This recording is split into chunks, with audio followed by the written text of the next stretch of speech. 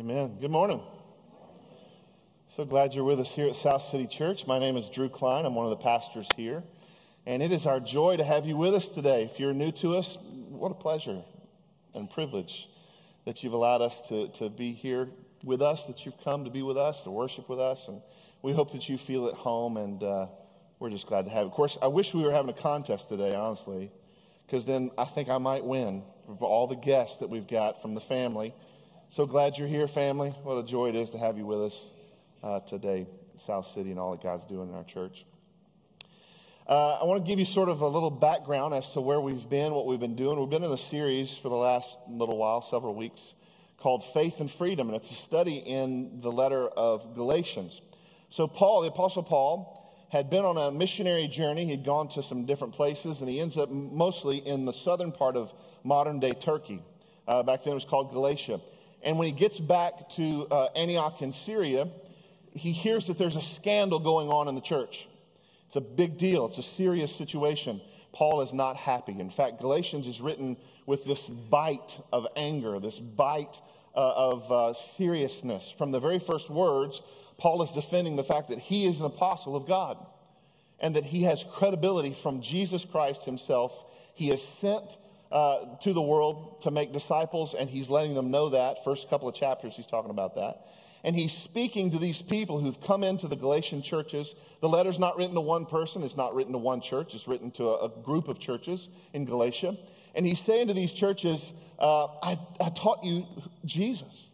I preached to you Jesus Christ crucified, that when we are saved, it's not something that we earn. It's not something that we do. It's not by our works. It's by the grace of God. That's something I've taught to you, right? But these Judaizers, these people from Jerusalem, have come into the churches of Galatia. They've also infiltrating the church in Jerusalem and the church in Antioch in Syria. But he's speaking to this group of churches in Galatia, and he says they've come in and they're saying that Jesus is not enough. That it's not just faith in Christ that you need, but you also need circumcision, right? You have to follow the Mosaic law, the Jewish law and rules and regulation. It's not enough that salvation is by some other things too, not just by grace, not just through faith. It's those things, but it's also these other things that we add to it. Paul says early in Galatians, when we add to the gospel of Jesus, we reverse it. We make it a no gospel. It's a very serious thing. In fact, he says that the people who do that will be condemned to hell. They are damned. It's a very serious accusation. It's a very serious letter. And so Paul has been, for 3 chapters now, he's been defending his apostleship. He's been teaching and saying the gospel of Jesus is by grace, right? And now he's done this brilliant thing. He's brought in the father of the Jews. Anytime you say the name Abraham, Jewish people go, huh?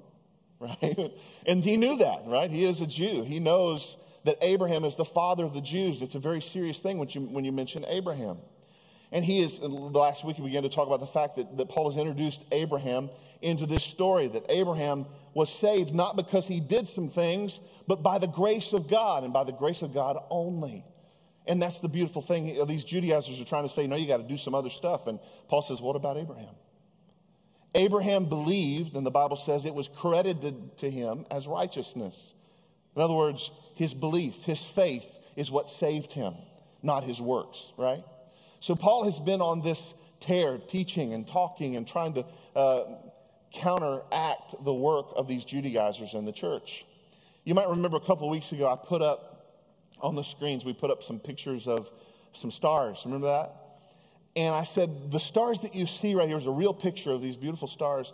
The stars that you see here on the screen, I said, are the same stars that Abraham went out of his tent when God called him out and said, Abraham, look at the stars in the sky. As you see these stars, I want you to know this is a promise to you that you're going to have descendants that will be like the stars. You won't be able to count them. Just as you look in the sky, you can't count how many stars are in the sky. In the same way with your descendants, you won't be able to count them, be innumerable, right? Well, I told you part of Abraham's story. This morning I want to tell you a little bit more of Abraham's story. So after he looks in the sky, and he's realizing that God has given him all these promises, he's trying to wrap his brain around this, right? What we know about Abraham is that he was a liar, he was a con man, he was an adulterer, right? Those are the things we know about Abraham, and he's trying to wrap his mind around the fact that God is saying, I have a plan for your life, and I have a promise for future generations. So Abraham says to God, okay, I see the stars, I hear what you're saying. But how will I know this will be the truth? How will I know this will happen to me? You say I'll possess this land. How will I know, God? In Genesis 15. And so God says, we're going to make a covenant. Well, Abraham understands the word and the idea and the process of covenant. And so God does a covenant based around what covenant looked like in that time and period. We talk about covenant around here because we're a covenantal community at South City. That means that we have a covenant that to be a part of our family, we're in covenant together. A covenant just means the deepest promise you can make. It's a serious promise that we make as the body of Christ to one another, to care for one another and just to live as believers in the world. And to care for one another and love each other. And all you do that with South City is you just sign a piece of paper. It's a little different in Abraham's day. This is how you signed a covenant in Abraham's day. God said, Abraham, I want you to go get a ram.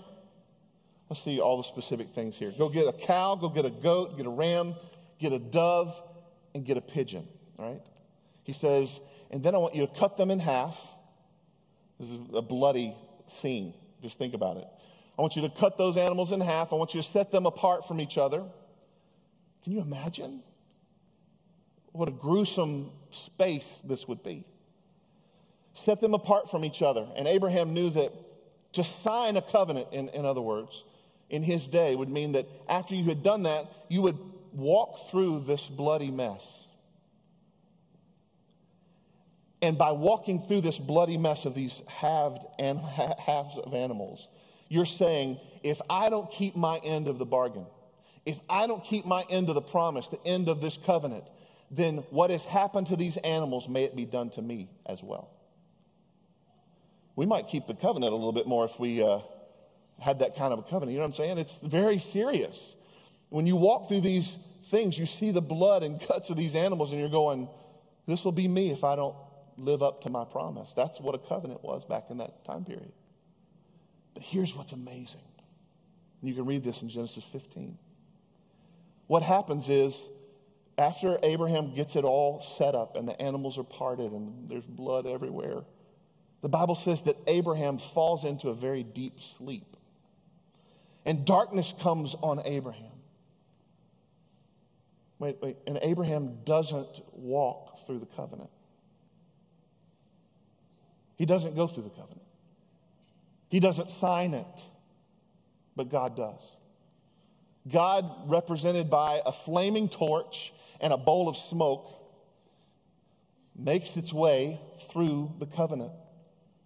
Right? The relational presence of God in Scripture is almost always identified as a fire of some kind, whether it be a fire by night, the Israelites, right? The fire above Mount Sinai. There's these relational presence of God walks through the covenant. In other words, God makes a covenant alone. God makes a covenant alone. And here's the amazing thing that I want us to see this morning. Listen. God has never broken his covenant. He has never broken his promise, and he never, ever will. But you know what God did? Not only did he walk through the covenant and say, I'm signing this, but he also fulfilled our part. So because he never broke it, he shouldn't pay for anything, but you know what he did? Jesus, the second member of the Trinity, God's Son. Jesus said, when you see me, you've seen the Father. He was willing to be torn to shreds. He was willing to be hung on a cross. And as we talked about last week, he was willing to become our curse. He kept his end of the covenant and our end of the covenant. Isn't that good? Abraham never went through it. And we're seeing in this text that just as Abraham believed and it was credited to him as righteousness, it can be the same for us. We believe in this story of Jesus, that he lived a sinless life, that he died a sinner's death, and that he gave everything for us, and he upheld the covenant. Even though he never broke it, he died in our place. And if we believe, just as we just sang, if we truly believe that is the case, that's the truth, then his righteousness, like it was credited to Abraham, is credited to us. Isn't that good? Praise God for his covenant, the fact that he keeps his covenant. Jesus was Abraham's seed. Jesus is the promise. You know, one of the things I love about the truth of the Word of God is, and one of the things I think is one of the greatest apologetics of Scripture, is that from beginning to the end, it's this one huge meta-narrative of Scripture. It's beautiful. Like when you read Old Testament, you read New Testament, you go all the way to Revelation, it is a consistent, continuous story. How? Because it's written by one person. The writer of Hebrews says that Jesus is our author and perfecter of our faith, right? The author and perfecter of our faith. So from Genesis to Revelation, the story is the same. So even in the garden, even in the very beginning, after Adam and Eve have made their mistake, after they've abandoned God, after they've rebelled against the life giver, God comes to them and tells them what their greatest need is. And you know what? It's your greatest need today. It's my greatest need. In fact, if I just want to give you the whole message in a few words, it's this morning. We need Jesus. We desperately need Jesus. This is what God said of Adam and Eve in the garden in this early covenant. Genesis 3:15 in the NIV says, "And I will put enmity between you and the woman," speaking to the enemy, Satan. And he says, "And between your offspring and hers, he will crush your head," speaking of Jesus. "He will crush your head and you will strike his heel." The third chapter of Genesis, God is showing us that we need Jesus. He's showing Adam and Eve that they need Jesus. In fact, every character we talk about this morning, whether it be Adam and Eve, whether it be Abraham, whether it be Moses, whether it be Paul, the Galatians, you or me, the truth is we need Jesus. It's just that simple. It's just that simple. So Paul today in our text is going to make it really clear for us. We've been going over and over this. And because we're going scripture verse by verse in this series, Paul is hammering home these truths, these ideas. And in different ways, we're kind of chipping away, going deeper and deeper into the fact that Paul's trying to tell us that grace is better than obedience, right? That what God has given to Abraham as a promise is better than what he gave to Moses, right? It's better. So this is where we're going to start today. And I want to just give you a little heads up. I'm going to break this down into some smaller sections to unpack it a little bit because it is a pretty heady text of Scripture. We're going to go through 9 or 10 verses. But I do want to say that the last verse from last week's text, we're going to start there to give a little context of our message today. So let's start in Galatians 3:14 in the ESV. It says, "So that in Christ Jesus the blessings of Abraham might come to the Gentiles, so that we might receive the promised Spirit through faith." This is saying this: through Jesus we receive the blessing that Abraham received, right? Which is righteousness, salvation by grace. He didn't work for it. We don't work for it. We get his promise, grace through faith. And now Paul, in our text that we're going to begin today, is going to do a really good job of helping us try to understand what do these promises mean, okay? Now, before we get going, I'm going to tell you we're going to read these in the Message today. I've never done this before. But as I read through different translations, the purpose of what Paul is going to do in just a minute, as he talks about a last will and testament, he's trying to contextualize so people understand. And I just felt like the Message did the best job of that as well today. So look with me in the Message, Galatians 3:15 through 18. It says, "Friends, let me give you an example from everyday affairs of the free life I'm talking about. Once a person's will has been ratified, no one else can annul it or add to it. Now the promises were made to Abraham and to his descendant. You will observe that the scripture and careful language of the legal document does not say to descendants, referring to everyone in general, but to your descendant. The noun, note, is singular, referring to Christ. This is the way I interpret this," Paul says. "A will earlier ratified by God is not annulled by an addendum attached 430 years later, thereby negating the promise of the will. No, this addendum with its instructions and regulations has nothing to do with the promised inheritance in that will. Would you pray with me as we get going this morning in our text? Father, thank you for your word. Thank you for this letter from Paul to the Galatians, to us. God, thank you that you want us to completely understand your heart for us. Understand this amazing gift of salvation. We don't work for it. It's given to us as a gift. And the law shows us how desperately we need that gift. So, Father, I pray that you would open our hearts, all of our hearts and all of our minds, to learn from you now. Holy Spirit of the living God, lead us to all truth. Anoint me. Help me to get out of the way, God, that I might not be seen or heard, but people would hear the heart of your text and the heart of this word by your grace and for your glory. In Jesus' name, amen. Here's the first note I want you to write down on the back of your card. I left some space there this week for you to write just a few notes. Here's the first one, the will. The will. Now, I want us to understand he's talking about like a last will and testament. A will is basically a promise. If I have a will, then I want to make some promises to my kids, maybe to some other people. None of them are going to get very much, but I want to leave something. I want to make a promise. I promise to you when I die, I'm leaving some things. I'm doing some things, right?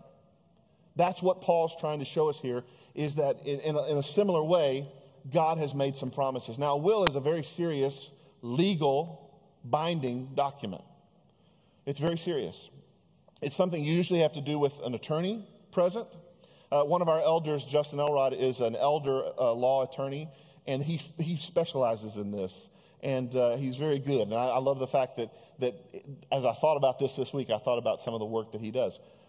It's a very serious thing that we do when we put our information in our will. What Paul is saying is when somebody has a will, it's a binding agreement. Especially back then, it was not changed. It's not something you tweaked, right? Once it was set in stone, it was set in stone. You could take it to the bank. Paul's also trying to say, listen, if you think you can do that with man's will, with a human's will, how much more will the God of the universe keep his promise? That's what Paul's trying to show us in this, quote, will. Now, what are the promises? You remember what the promises of God are to Abraham? Let me just remind you of them. Abraham is going to be, number one, he's going to be a father. He's 99 years old. His wife is 90 years old. That's kind of a big deal, right? Because it's impossible. It doesn't happen. It's impossible. Only could happen is if God made it happen. If it was a miracle, God did all the work. There's a reason he wanted to show us that. So he's going to be a father. He's going to have a son. He's going to have an heir. Abraham is going to be the father of countless nations. Just as he sees the stars, you won't be able to count your children. Abraham's going to be given a land to possess, the land of Canaan, right? Flowing with milk and honey. It's the place of the Jews even today in Israel. Through Abraham is going to be a blessing given to every family on the earth, the Bible says. What is the blessing that every family on the earth can have? It's Jesus. It's Jesus. The blessing that comes through Abraham to every family on the earth is Jesus. But does that mean every family on the earth is going to be saved and go to heaven? No. It means that we need to get them. That's why we do missions. That's why missions is so important. We go to the world. We go across the street. We tell our friends and neighbors and family about Jesus so they have the information of who God is. That he is a holy God and we're an unholy people in desperate need of Jesus. And it's through their faith that they come to know him. So the blessing is that through faith, every family on the earth can be blessed. But they must have faith. They must put their faith in the Lord. I want to show you a few specific things about a will that Paul talks about in this text. Number one, he says it can't be changed. It can't be annulled. It can't be canceled. They're set in stone. Occasionally I give you these $2 to $3 words from seminary. And today I want to give you another one. The word is immutable. God's promises to Abraham and promises to us are immutable. That means they don't change. They can never change. God's love, his promises to us are immutable, never changing. He says that it was ratified, it was sealed, it was finished, right? Now, how did God ratify Abraham's covenant? You remember? I just talked about it. He walked through these animals, the sacrifice of these animals, God himself alone, without Abraham's help, without Abraham's signature, without Abraham's even trying to keep it because he couldn't, he kept his end and our end. He ratified these promises with that covenant. Of course, we know Jesus sealed the covenant for us with his finished work on the cross. Now, the good news is that I want us to see today is just like this will that Paul's talking about, there's nothing that you can do to change God's love and promise for you. There's nothing you can do to make God love you more than he loves you right now. There's nothing you can do to make God not love you. He loves you. His commitment and promise to you is sure. It's true. I heard a pastor this week use this example. I thought it was pretty good. He said, you're not going to be getting divorce papers from God ever, right? It's not going to happen. If you are in Christ, you can rest in the promises of God. That's what Paul's trying to say. So number one, you can count on it. It can't be changed. You can take it to the bank. Secondly, he mentions that there's one descendant. Remember? Who's that descendant? It's Jesus. Jesus is that descendant. So the promises can't be changed or altered or added to. And that one descendant is Jesus. If we're in Christ, we're heirs of that same promise. Thirdly, he mentions that the promise was made to God, made by God to Abraham. But there was something that happened 430 years later. What's that? That's the law of God that he gave to Moses. And so Paul's saying, hey, listen, you guys, remember what the Judaizers have brought into the Galatian churches? They want more adherence to the law. We want you keeping the rules. We want you to get circumcised. That's not enough just to trust Jesus. And Paul's saying, no. They're talking about the law. So God comes to Abraham, gives him a promise, which is grace, which is salvation through faith, not through works. And then 430 years later, God comes to Moses and gives the law. That's works, right? That's works of men. So Paul's trying to say, listen, just because the law is given 430 years later, because it's the new thing, because it's earlier, it's younger, it doesn't mean that it negates the promise. I like the wording of the Message in ways it talks about the fact that it's a thoughtful addition, it says here in just a minute. It's an addition. It honors the promise, but it doesn't negate the promise. Let's look at 18 through 20. It says, what is the point then of the law, the attached addendums? Using this legal language since he's already started this legal example. It was a thoughtful addition to the original covenant promises made to Abraham. The purpose of the law was to keep a sinful people in the way of salvation until Christ, the descendant, came, inheriting the promises and distributing them to us. Obviously, this law was not a first-hand encounter with God. It was an arranged by angelic messengers through a middleman, Moses. But if there's a middleman, as there was in Sinai, then the people are not dealing directly with God, are they? But the original promise is the direct blessing of God received by faith. Here's the second note you can put on your card if you're doing that this morning. Paul's trying to help show us what's the difference between the law and the promise. What are we talking about? If we have this promise of salvation by grace, God comes directly to Moses, gives him this promise. Why do we now have this list of rules and laws? Why is that the case? Right? It says here in the Message language anyway, it says it's a thoughtful addition to the original promises made to Abraham. But we've already got this promise of grace. Why do we need this list of rules? And Scripture tells us in the Message to keep a sinful people in the way of salvation. Some of your translations say because of transgressions, because of sin, right? Paul's saying the reason for the law is to show us what sin is.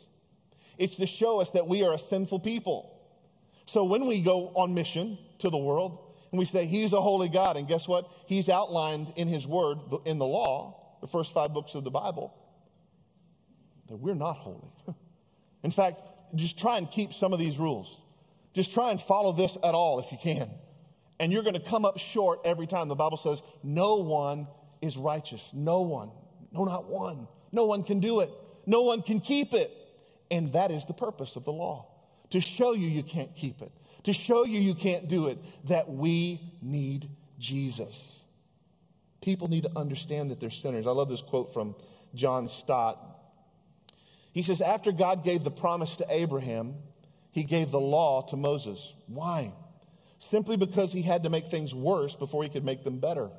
The law exposed sin, provoked sin, condemned sin. The purpose of the law was, as it were, to lift the lid off man's respectability and disclose what he is really like underneath. This is what he's like. He's sinful, he's rebellious, he's guilty, he's under the judgment of God, and helpless to save himself. It's only, I love this, it's only against the inky blackness of the night sky that the stars begin to appear, and it's only against the dark background of sin and judgment that the gospel shines forth. That's the purpose of the law. It's so easy to look at the law and go, whew, I can't do it. I'm guilty. I can't keep this. Paul says in the New Testament, why do I want to do some things and I can't do them? Can't do the things I want to do. We can't keep this law, and it's why we need grace. Look at this language back to back, can you? The promise or the grace of God is to be believed. The law, the works of men, is to be obeyed, right? One is given freely. One is to be earned. The promise is relational in nature. It's unconditional. It's not something we earn. The law, rather, is contractual and completely conditional. You see that? Abraham, the language is promise, grace, faith, versus Moses' law, commands, works. Paul says that the law was added because of sin, because of transgressions, or to help keep people in the way of salvation. He kind of explains this a little bit more in Romans. I want to show you 3 different spots in the book of Romans really quickly where Paul's explaining this a little bit more. Romans 3:20 through 22 in the ESV says, for by works of the law, no human being will be justified in his sight, since through the law comes knowledge of sin. What's the law for? To give us knowledge of sin, to show us, wow, I'm a sinner. I'm a miserable, wretched, broken person. That's the purpose of the law, Paul says. 21 says, but now the righteousness of God has been manifested apart from the law, right? Although the law and the prophets bear witness to it, the righteousness of God through faith in Jesus Christ for all who believe. Righteousness is going to come through Jesus and Jesus alone, not by the law. Romans 4:15. For the law brings wrath, but where there is no law, there is no transgression. If people don't know there is a law, they don't know anything about it, they don't know they're sinners. They don't know they're enemies of God, the Bible says. They need this information. That's why we have to go. That's why we have to tell them so that they can have that information and place their faith in Christ. Romans 7:7. What then shall we say? That the law is sin? By no means. Yet if it had not been for the law, Paul says, I would not have known sin. The law is even showing Paul himself, you're a sinner. You're a miserable sinner.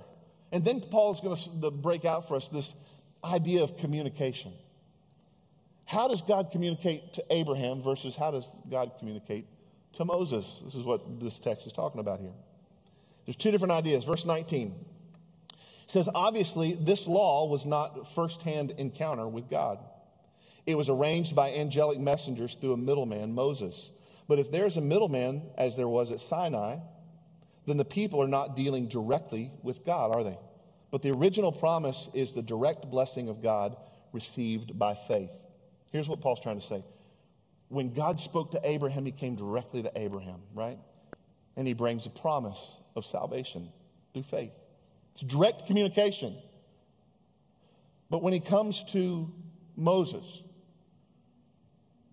Paul says something here in Galatians. He says it was God to angels, to Moses, and then to the people. So with Abraham, it's first-person communication. With the people over here, it's third-person communication with the law. You see the 2 different things?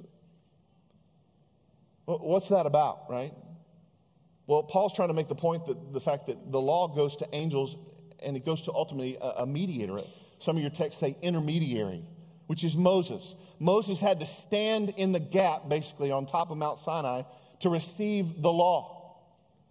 Paul's saying he received it from angels. Now, if you go back and read Exodus 20, you're not going to see angels in the text. It's very interesting.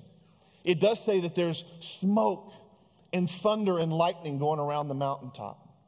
One commentary I read said that very well could have been the wings of thousands of angels, I don't know. But what's interesting is Paul says that God gave the law to angels, and then the angels gave it to Moses. But this is not the only place we see this.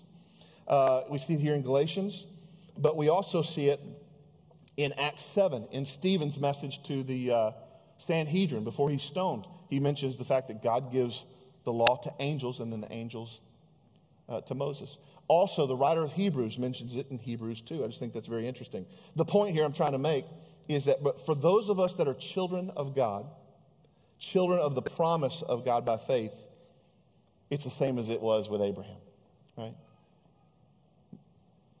To Moses was a third-person communication. To Abraham was just God and Abraham. When we, as children of that promise, as heirs of that promise, when we believe, when God saves our souls, it's one-on-one communication. Here's the thing. Jesus is a better Moses. Do you see that? Jesus is now the mediator. Jesus is now the go-between, but Jesus is God. Right? Jesus said, when you see me, you've seen the Father. Therefore, it's one-to-one, as it was with Abraham. That's what the writer of Hebrews says. Hebrews 9:15, he says, therefore he, speaking of Jesus, is the mediator of a new covenant, so that those who are called may receive the promised eternal inheritance. That's what we're talking about today. Since a death has occurred that redeems them from the transgressions committed under the first covenant. The first covenant is the law. The new covenant is in Jesus' blood for us, right? He always keeps his promise, his covenant. Promise is given to Abraham. Let's give just a recap here. Promise given to Abraham. He believes God is who he says he is and will do what he says he'll do. He's credited as righteous. He didn't work for it, didn't earn it. He believed, and God gave him righteousness, right? And then God gives the law to Moses. That law shows us our sinfulness. It shows us that we're a broken people in need, in desperate need of Jesus. Then Jesus' death redeems us from our sins that we committed under the penalty of that law, right? And then as we believe, as we have faith in him, we are connected to God in first person in the same way Abraham was. It makes us heirs of that promise, right? It means we get the part of the will here, right? Some of you, if we're talking in will language, what did Dad leave me, right? He left you salvation. Through the same promise given to Abraham is given to you. Thank God for grace and not having to keep up with the law. Amen? Galatians 3:29. We're going to get to this a little bit more next week, but Galatians 3:29 says, if you belong to Christ, then you are Abraham's seed and heirs according to the promise. Right? If you belong to Christ, you're an heir of Abraham. Jesus was the descendant, right? And because we're in Christ Jesus, we receive the promise of God. Let's look at verses 21 and 22. It says, if such is the case, is the law, then an anti-promise, right? The opposite of a promise, a negation of God's will for us.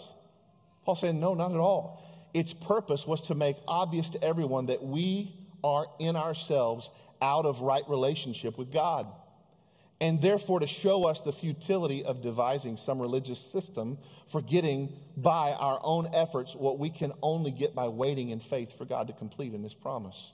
For if any kind of rule keeping had power to create life in us, we would certainly have gotten it by this time.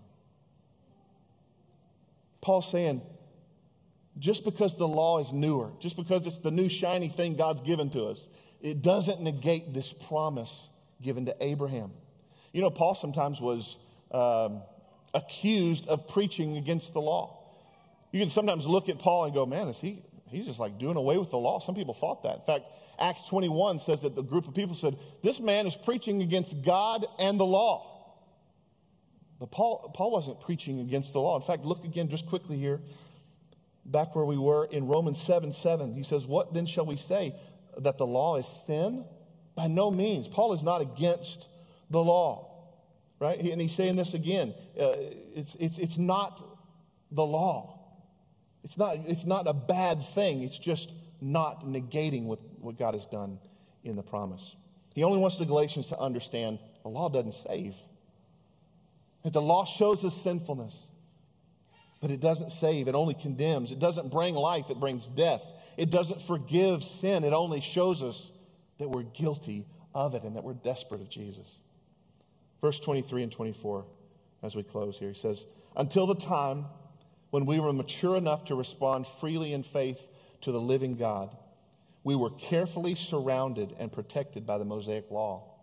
The law was like those Greek tutors with which you're familiar, who escort children to school and protect them from danger or distraction, making sure the children will really get to the place they're set out for.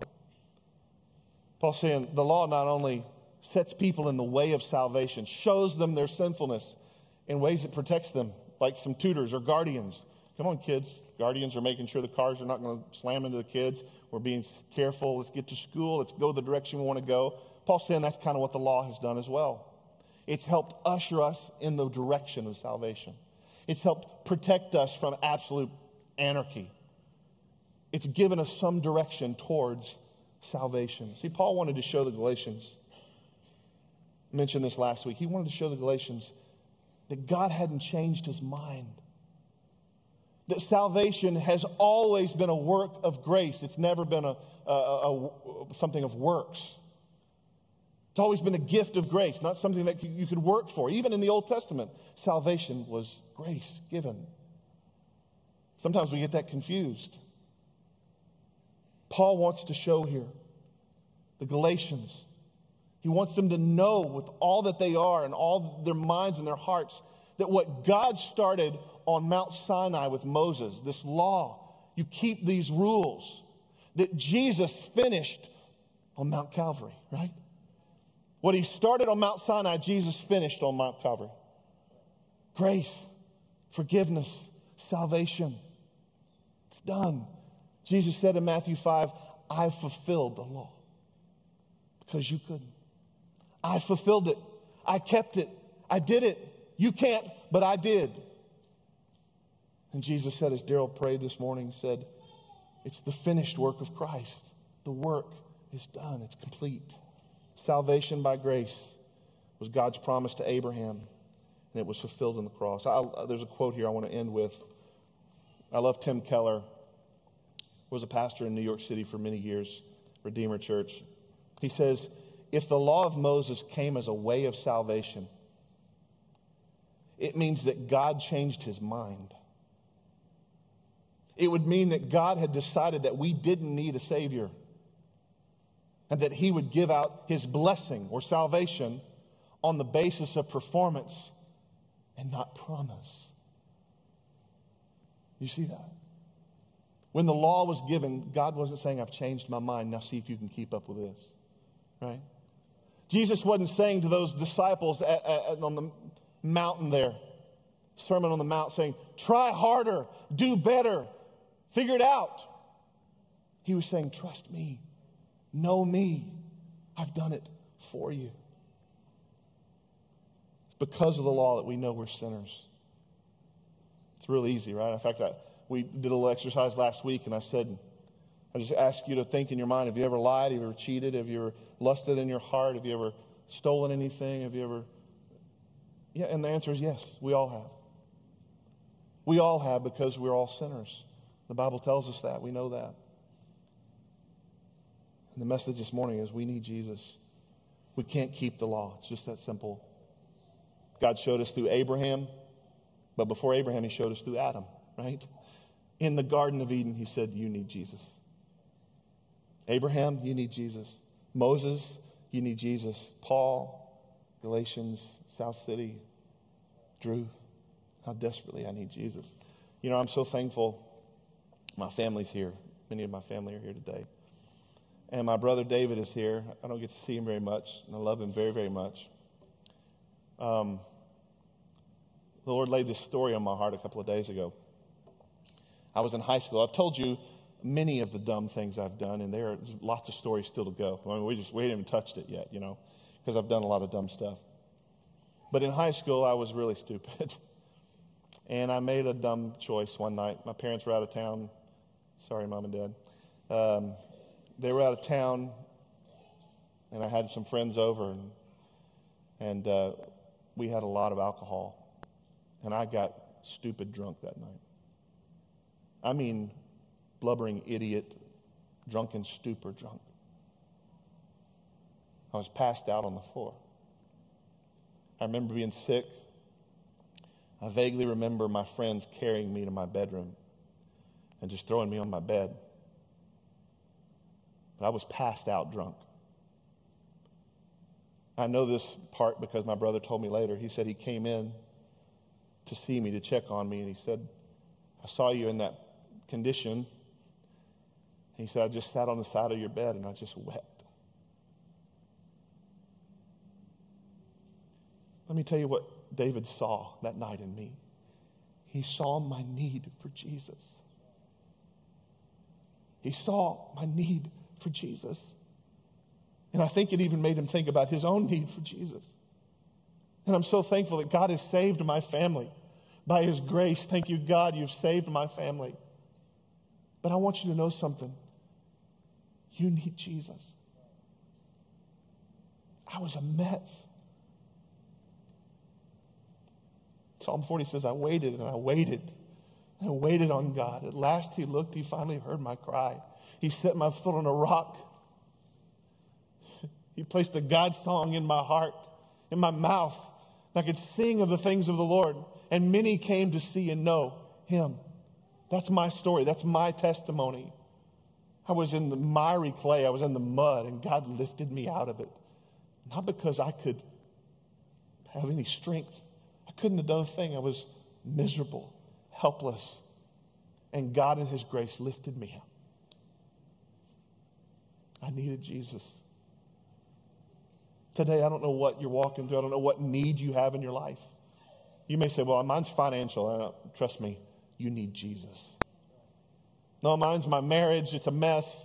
We're always at each other. No, trust me, it's not just relational. It's spiritual. You need Jesus. It's your greatest need. It's your greatest need. And today, I just want to tell you, you can look up here and know that God can do anything and anybody. Praise God. He can take the messiest of messes and redeem. Nothing in me could do that. Only God in his grace. Only God in his grace. Listen, do you have faith this morning? Are there any of you here today that you'd say, I've never trusted that grace? I don't know about that faith. In fact, if I were to die today, I don't even know if I'd go to heaven. I just don't know. Would you just bow your heads and close your eyes just for a moment? I just want to ask that question, then we're going to pray and we're going to go. We're going to sing. But if you're in a place this morning, you'd say, Drew, I'm in that sort of a mess. I've been in that sort of a mess time and time again. I've tried to do my own thing, go my own way, be my own God, make up my own rules, and it has not worked for me. Would you pray for me? That's all I'm asking you to do. If you want me to just pray for you in just sort of a quiet, unspoken way, would you just lift up your hand right where you are and say, pray for me? Thank you. Anyone else? Thank you. Thank you. I'm in a mess. I know I need Jesus. Pray for me. Anybody else? Would you just be honest with the Lord this morning? Nobody else is looking. I'm just looking. I just want to pray for you. Thank you. Thank you. Anybody else? Okay. Thanks. I'm back. Thank you. Thank you, brother. We'll wait just another second. Anyone else? Hands keep going up. Once you put it up, you can put it right back down. Thank you, brother. Thank you, brother.